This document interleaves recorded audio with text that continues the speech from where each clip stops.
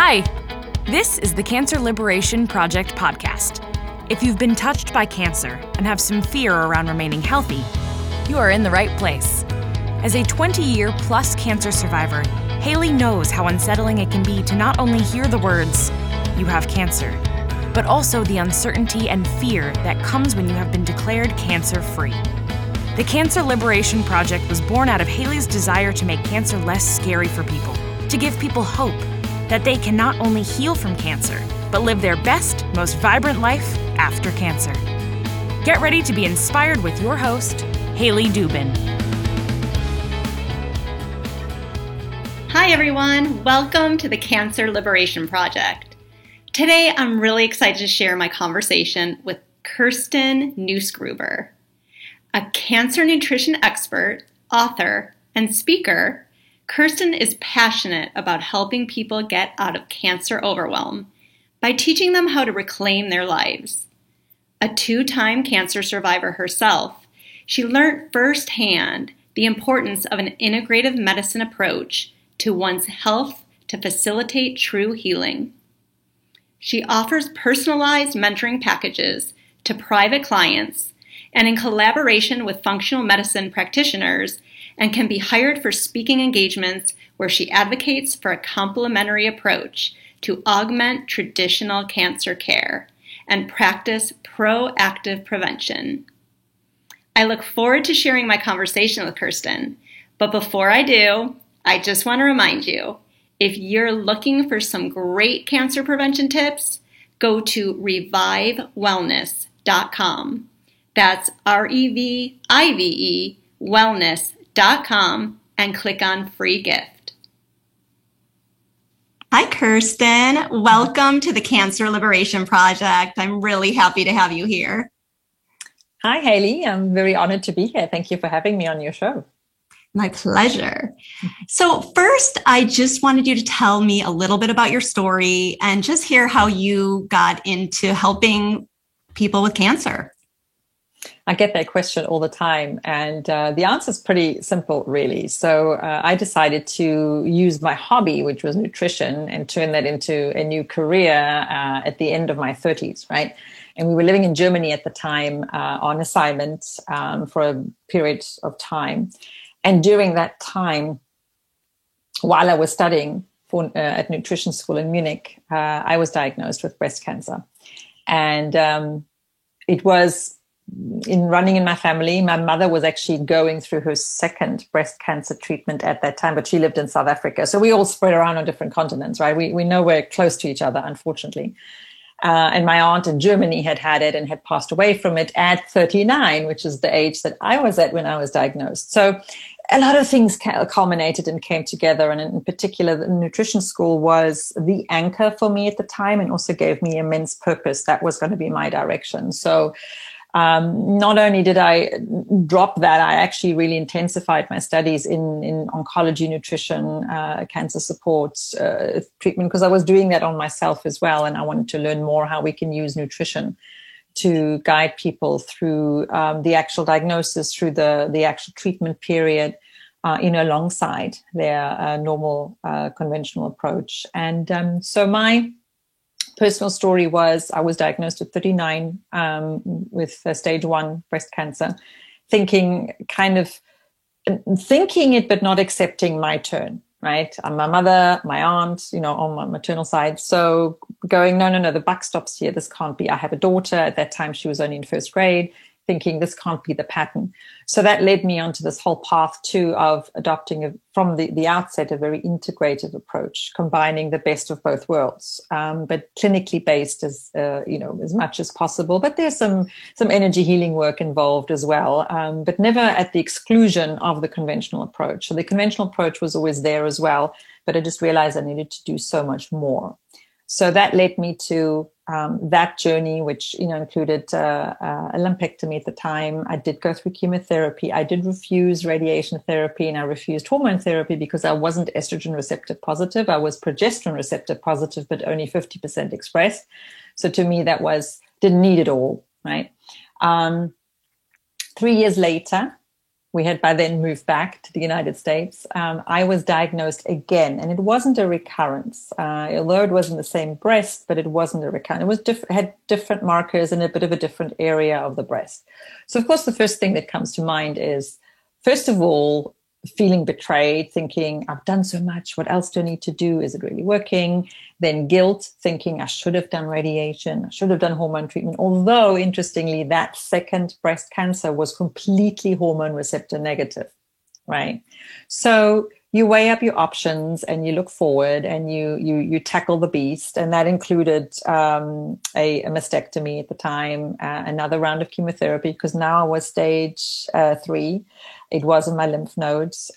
So chemotherapy was recommended. And I did do radiation therapy at the time. And again, the antibody therapy, more targeted therapy, Herceptin at the time was only given, which was an infusion that you get every 3 weeks for 1 year because you're HER2 positive, which is a particular breast cancer marker as well. So once again, you kind of, when you go through the initial emotions, you roll up your sleeves and you say, all right, I'm going to do exactly the same thing again and even more. A comprehensive, integrative approach, and you're still busy with that, right? You don't ever stop with that. That's our path. Absolutely. Absolutely. I think cancer survivors are so resilient. They just want, the people that I talk to, especially, and I'm guessing people you work with, just want to do anything they can to get better. And, I know with me, I really look deep inside of myself to really look at what is going on with me. What do I need to change? Mm-hmm. And, my guess is you have done the same. What have you learned about yourself from cancer? I've learned that the mind-body approach is very real and very necessary, that we really need to go beyond the borders of our physical body as well, and delve into that unknown area. Energy healing is part of that.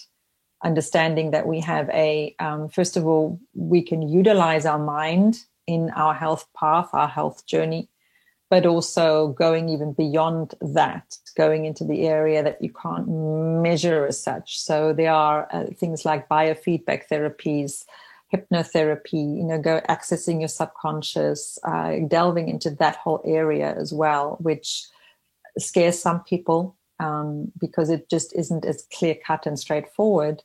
But once you go on that path and you realize that there is so much more to you than just that, you really get a completely different perspective of who you are, why you're here, and what it is you can do, and how where you fit into this puzzle of being, So that part, I really, it sounds corny, but I really have cancer to thank, because I was always interested in that, but I never, you never follow through sometimes. You just you get a feeling, you're drawn to something, but then it's not that clearly defined, and nobody pushes you into it. And then suddenly this happens.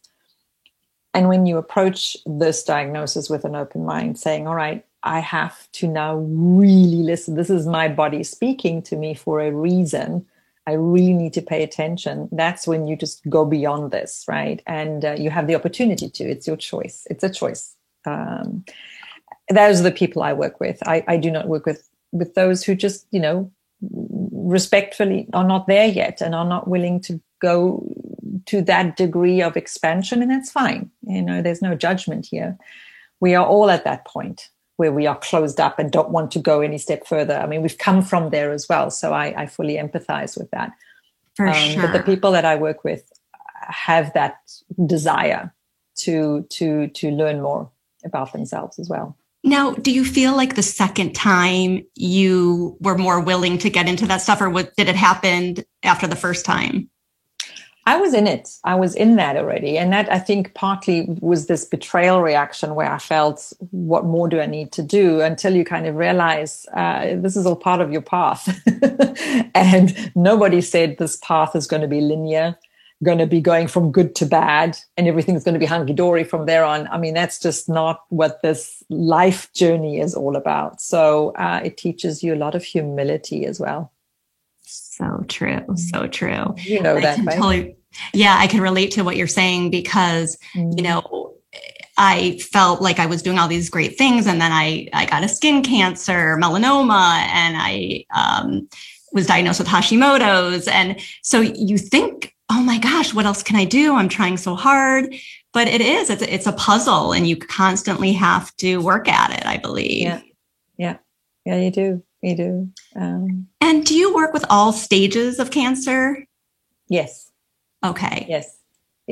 Great. So I have a private practice, but I also support naturopathic oncologists who then work with these cancer patients in conjunction with their respective oncologists as well. So I take care of the nutrition lifestyle side, and the clinical side is taken care of by the other supportive team. And yes, there are all stages of cancer there. So I do have stage 4 cancer patients too that are thriving, and I do have those that will not be thriving. And either they know it or they don't know it, and we are moving towards that end phase. So we have everything. We really have everything. Okay. Yeah. I think it's so great that you do work with these naturopathic oncologists, because I think people need a team, and you don't see that often. Yes. In cancer there's care. So much we can do. And it's stepping outside the boundary of the standard of care paradigm, which also means it comes out of your own pocket. It's not supported, but there is so much clinical evidence out there. It would just be such a pity and a shame not to make use of that. Absolutely. And, there's so much nutritional advice out there, as you know. Yes. And, I just wanted you to give our listeners 1 or 2 things that they can do to prevent cancer. There's no magic bullet to prevent cancer, because each cancer is unique. All right. And essentially it is generally your own body not able to do its function properly, right? Or function properly, do its job properly for various reasons. Not to mean this, that you now go onto a blame game going, what did I do wrong? No, it just is, your body is a very intricate piece of machinery, and a lot of things can impact it. So the best prevention is work with a more functionally oriented nutritionist or even a naturopathic doctor to assess a baseline of where you are at, where are main bodily functions that we need for survival at. Where is your gastrointestinal health at? Where is your liver detoxification and your overall liver health at? Where is your hormonal health at?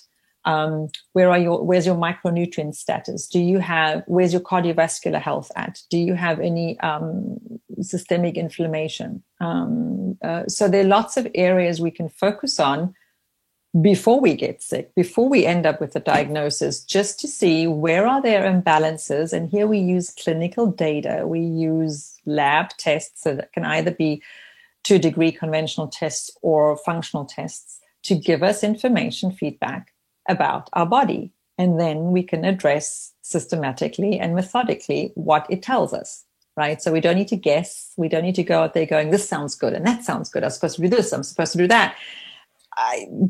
I caution against that, because you are unique. We all are. And we need to understand, how does this body work? The genetic testing that we have available now that tells us which genetic mutations, or SNPs, SNPs, single nucleotide polymorphisms we have, that can be switched on with certain nutritional lifestyle factors, right? So when we know that, we know where our weak spots are and how we can then live our life and consciously make certain choices or not. So those are cornerstones to this functional approach to your health that really helps you to be as personalized as you possibly can, rather than following a certain trend. Yes, that's so important. I mean, you can't change your genes, but you can turn on and off your genes, right? Well, that's it. I mean, you can influence your genetic expression, absolutely. But for that, you need to know what you have. And then you need to know what's going on already that we don't know of. You know, by the time we get a Hashimoto's diagnosis, there have been lots of signs before that isn't picked up in standard of care because it doesn't contain this whole proactive prevention part, this whole wellness part, where you look at yourself and go, well, I don't have a particular symptom yet, or I don't think I have. You know, sometimes we think certain things are normal and actually already a symptom. But let's look at that. How many people are willing to invest in that? Because your health insurance certainly isn't. And then most of us, and again, this is not we're saying without judgment, because we all come from that. We just haven't been taught by society that it's actually a very wise thing to do, to invest some money, do some of these functional tests and find out what's going on, you know? That is so true. And like you said, I didn't know my digestive system was bad because I had part of my colon removed. And, you know, I would go to a GI doc. They didn't help me at all. And then for so long, I just would have these symptoms. And then all of a sudden, you know, you get an autoimmune issue. So it's so important what you're saying. We have so much tools. We have so many tools available in the functional testing world as well that really give you so much detailed information, which helps you to optimize it. And that's the best, like I say, that's the best foundation to start off with. Now, how do you stand on consuming soy for breast cancer patients? Because I know oncologists say don't eat soy at all.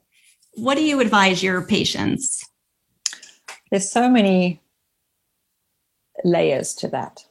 There isn't a clear-cut answer. So first of all, we need to understand what soy does and what the so-called phytoestrogens in soy are, that they do not have the same potency as human estrogens.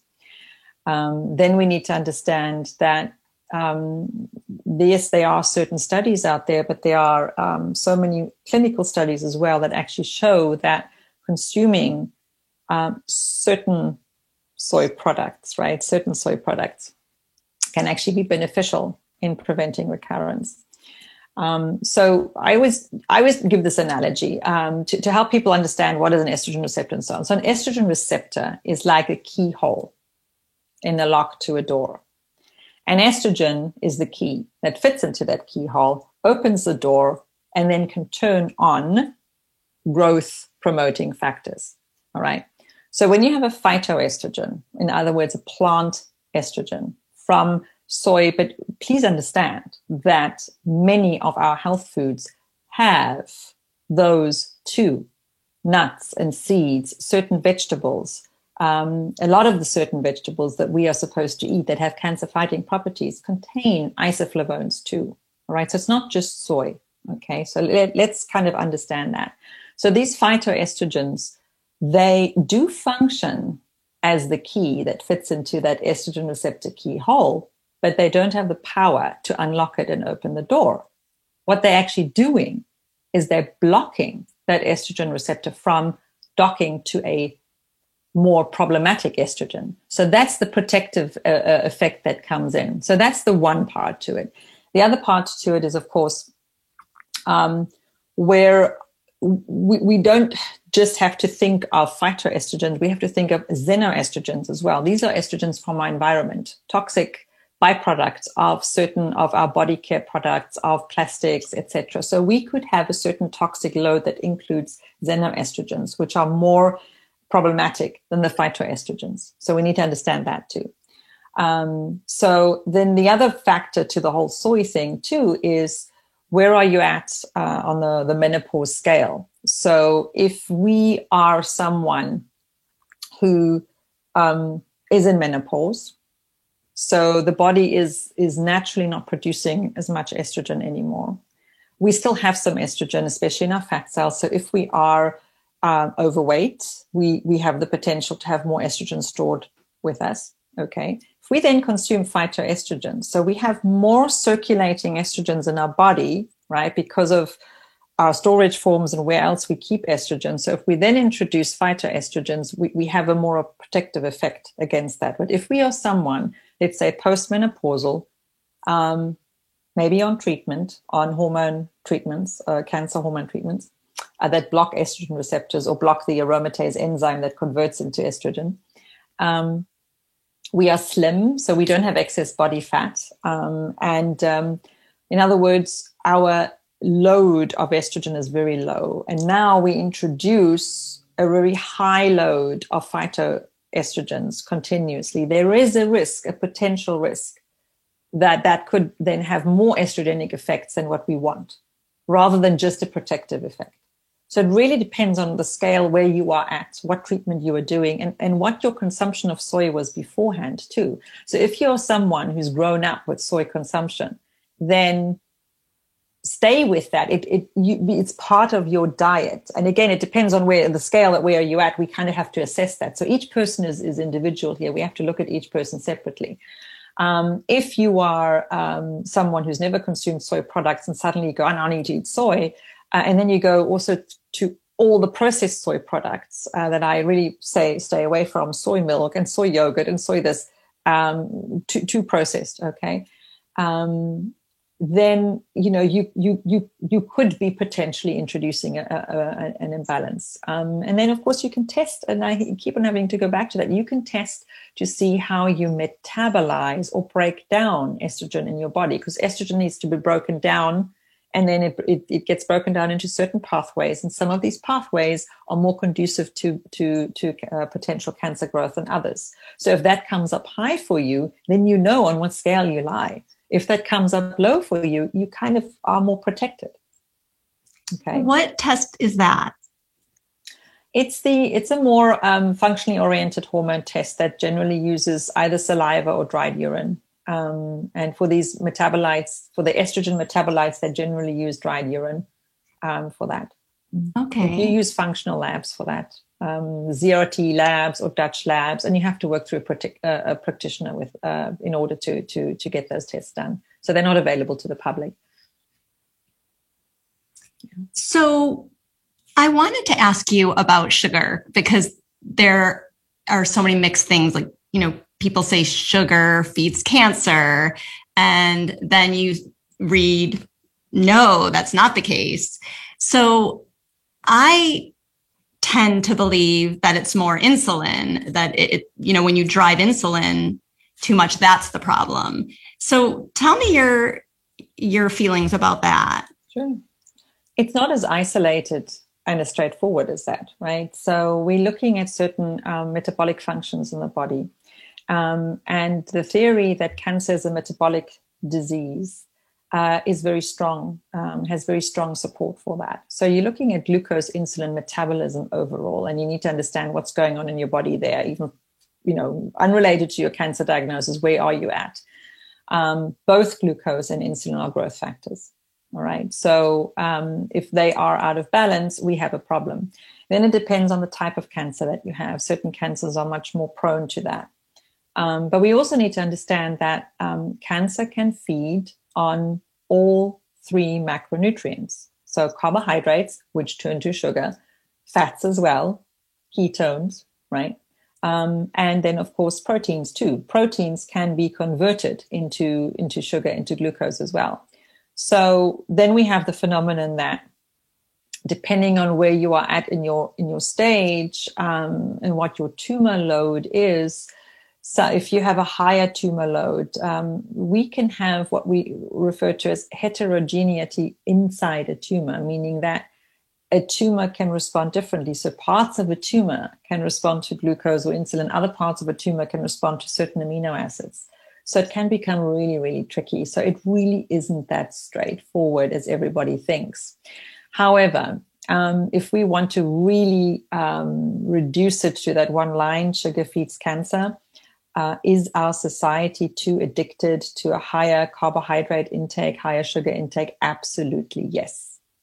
I will always state the example, when we moved to the United States 20 years ago now, I remember how everything is so much more sweeter here. We came from South Africa. I have a German background, South African background, so I can refer to South Africa, I can refer to Germany, Austria, Switzerland, right?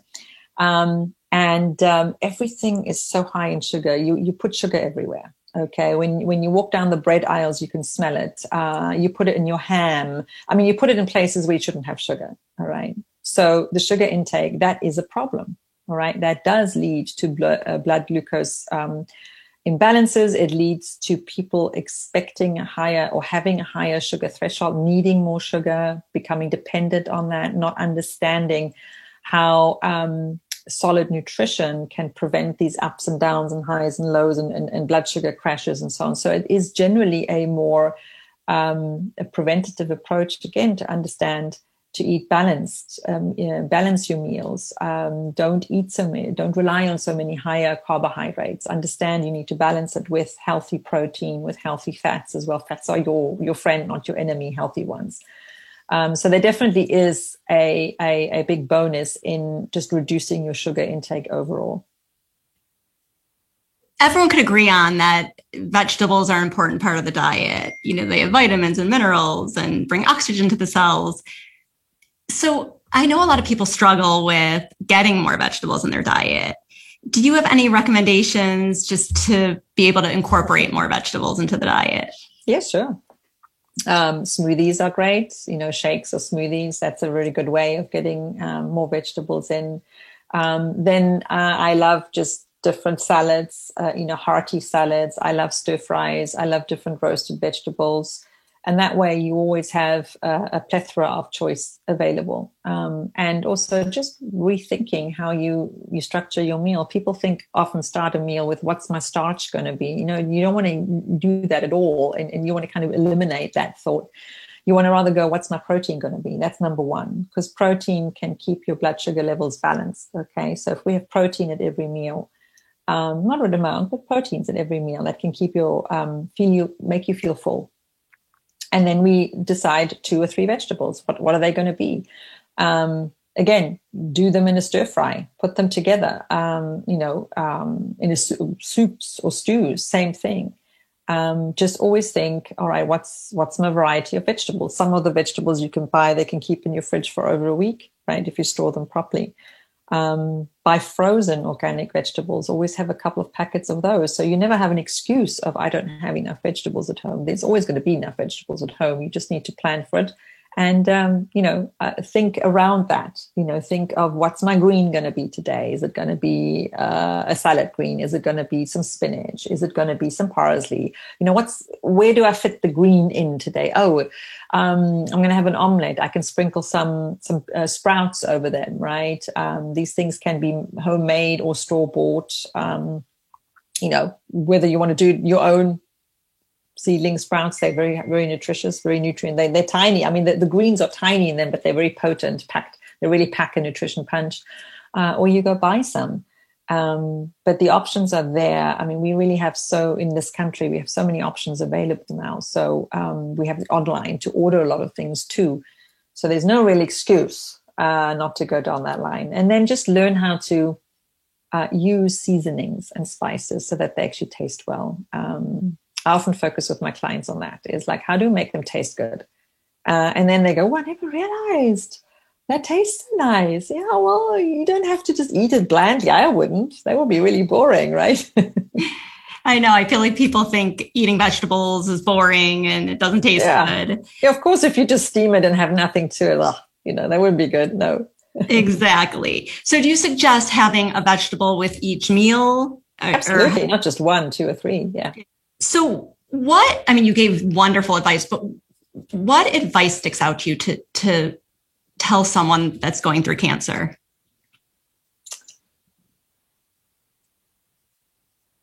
Learn to embrace it. Okay. It's very easy to categorize it as your enemy. And it's natural to go through that motion, right? Where you want to fight it. It's okay.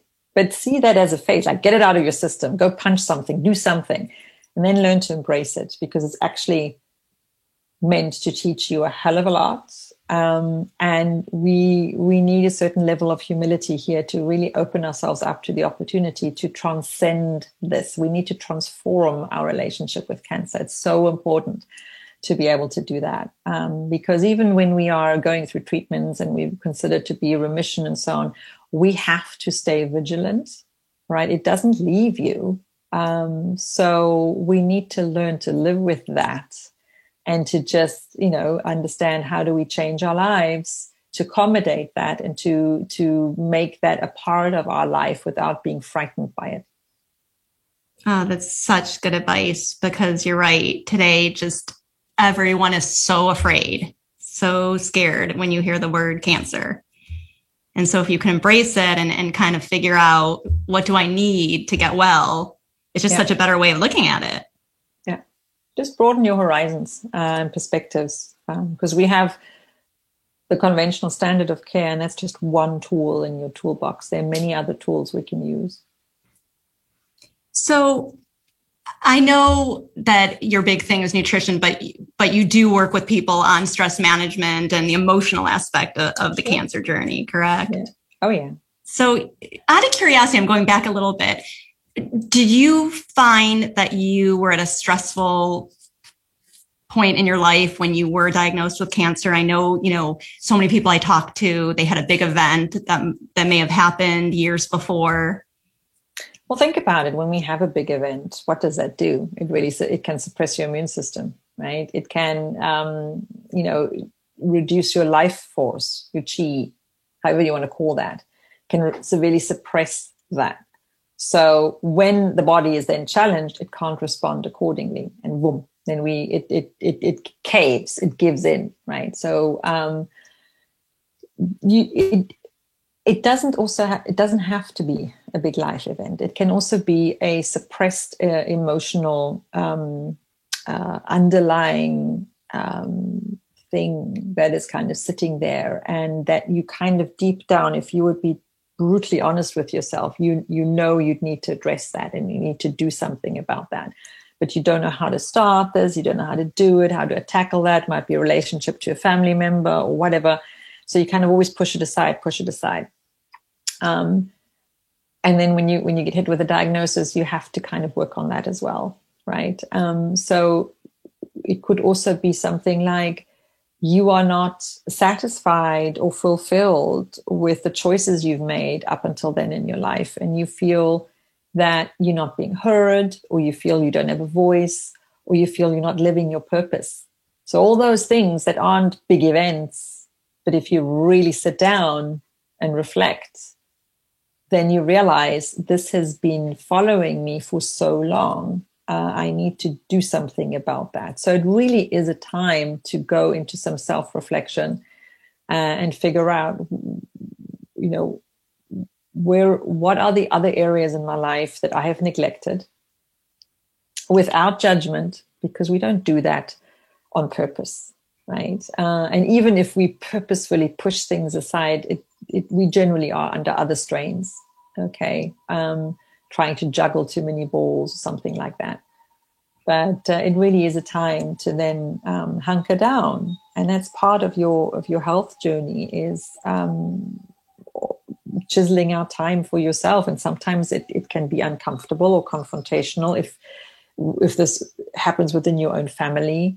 If you've taught your family that you will always be the one taking care of everybody else's needs, especially as women, and you now need to kind of stop in your tracks and go, sorry guys, you need to step up to the plate and do your own thing. I'm not going to arrange or organize everything for you all the time, and I'm going to make certain choices that are good for me, and you can either follow me along with that or not.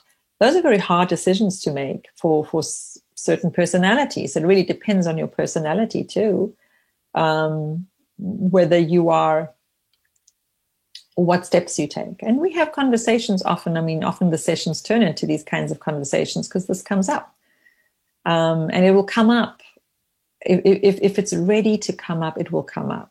It will become a topic for discussion. I don't consciously have a checklist and go, let's talk about this. No, these things have, if you are ready as the recipient, they will come up in you, and they will say, it'll come out of you. And then that gives us an opportunity to talk about it.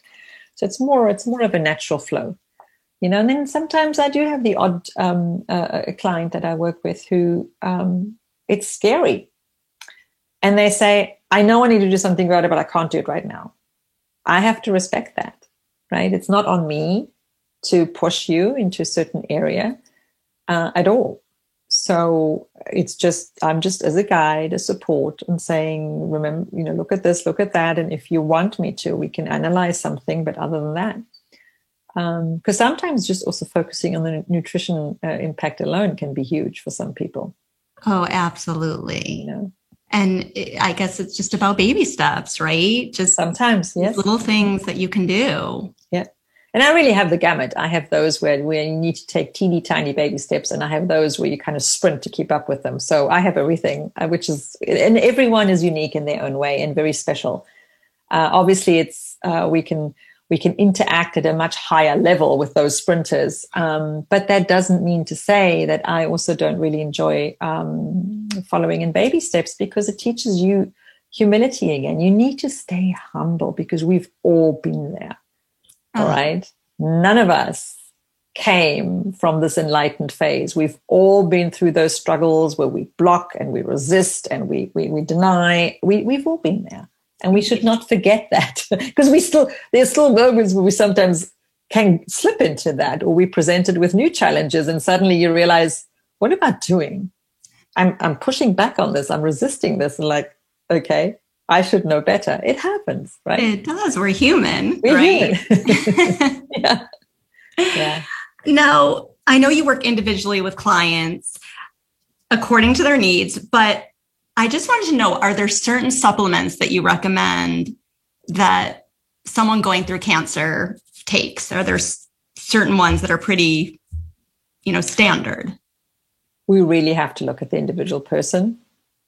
And then see what the respective medical team allows them to do or not to do.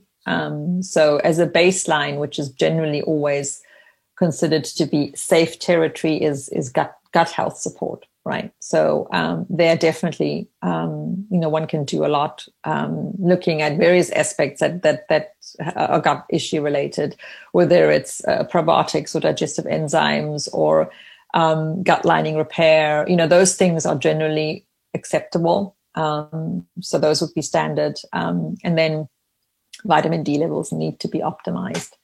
And that's something that an oncologist will always agree with anyway. So, those are two, without knowing someone, those are two where I can definitely say we really need to always focus on that. And the rest is very, very individualized. So the clinical doctors that I work with, they have their patients on very rigorous supplement protocols, very high potencies that I, as a nutritionist, cannot recommend at that level, because that's more of a clinical approach. But that's really what is needed. If you are going through cancer treatment, that's really what is needed. And I always encourage my clients who are open to that, who want to work with that, to then, put themselves under the care of some, clinician, like a naturopathic oncologist or so, to offer this care alongside the conventional approach, because you're not interacting. I mean, that's the whole point. You're trying to enhance the purpose and effectiveness of the treatment that you're going through. And then, of course, once we are post-cancer treatment stage, we have a little bit more wiggle room and more freedom. And there too, I mean, always need to start building the gut back up, because the gut lining is always annihilated by especially chemotherapy. So, and of course, someone on immunotherapy, think about that. You are using elements of your immune system, just certain elements that are being stimulated like the heck to fight cancer, which means you're causing imbalances. Many of those patients, cancer patients, they're not diagnosed with autoimmune conditions as well, because you have, yes, you've used the immune system, but in a very unbalanced way. There, you're going to be extra careful with certain supplements, because you don't want to take anything that stimulates the immune system. You want to rather help calm things down rather than stimulate. So you need to be very careful what you do there, yes. Makes so much sense. Now, are you ready for random round questions? We're already at the next segment. Sure. Mm-hmm. So fill in the blank. Freedom to you is? Choice. The last show you binged and loved? Outlander. Huge Outlander fan. I can go back to that again and again and again. I've heard such great things. I've not seen it yet. I've read all the books. You got to read the books first. Oh, okay. Yes. When you're feeling afraid, what do you do? Yeah, it depends, right, where that fear is coming from. So you either go within yourself or go out into nature. And generally that helps put things into perspective as well. Or you consult with your support group, which is either, my husband, we are very close, or a very close group of friends, and you just talk. Or you just allow the emotions, allow that fear to come out. Really just let it go. Don't suppress those feelings. Let them come out, and it's very cleansing. And then you have a different perspective afterwards to address whatever it is that you're afraid of. If you could have a 1-hour discussion with someone past or present, who would it be and why?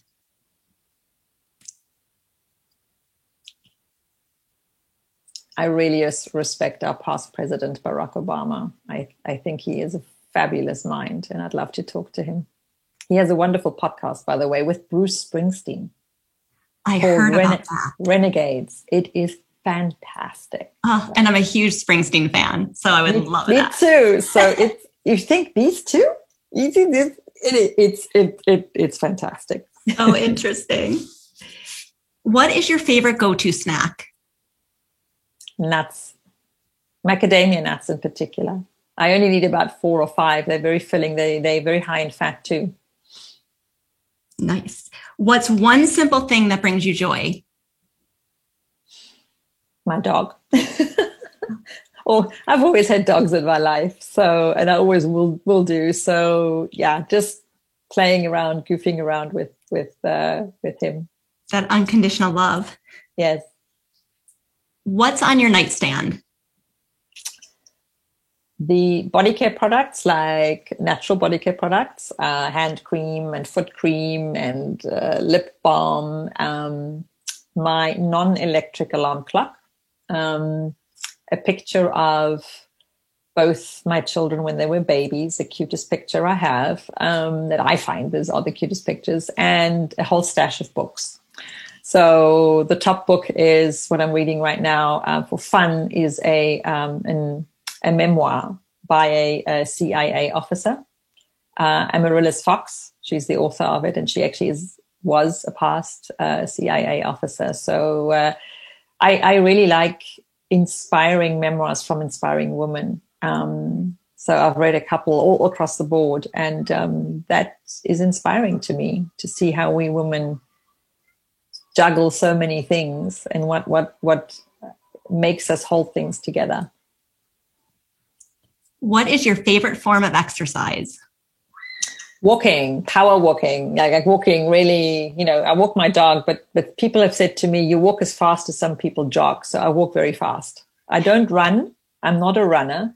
I'm just a very fast walker. I hate to run, so I could so relate. What is one thing you're really grateful for in your life right now? My family.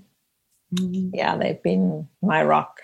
And we've nurtured a very nice family environment with a lot of transparency that goes both ways, right? It's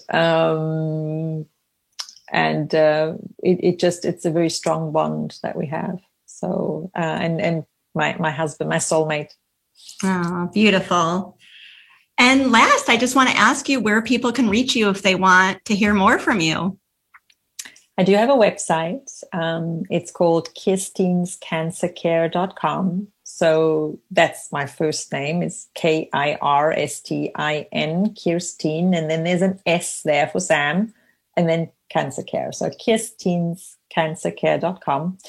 And there's a little button there if you want a free 15-minute assessment session. So it's a telephone conversation that people could book to see if we would be a good fit. I don't work with everybody. It really has to be a good fit because it's a coaching relationship. I don't do just single sessions. It definitely will always be packages because it's a nurturing, more long-term relationship that we foster. And, people need to be prepared for that and ready for that. And, if you're not, that's fine. It's absolutely okay. But, we would be wasting both our times if we would commit to that. And then it's you can't follow through. Well, thank you so much for being on. This is going to help so many people. I can see it already.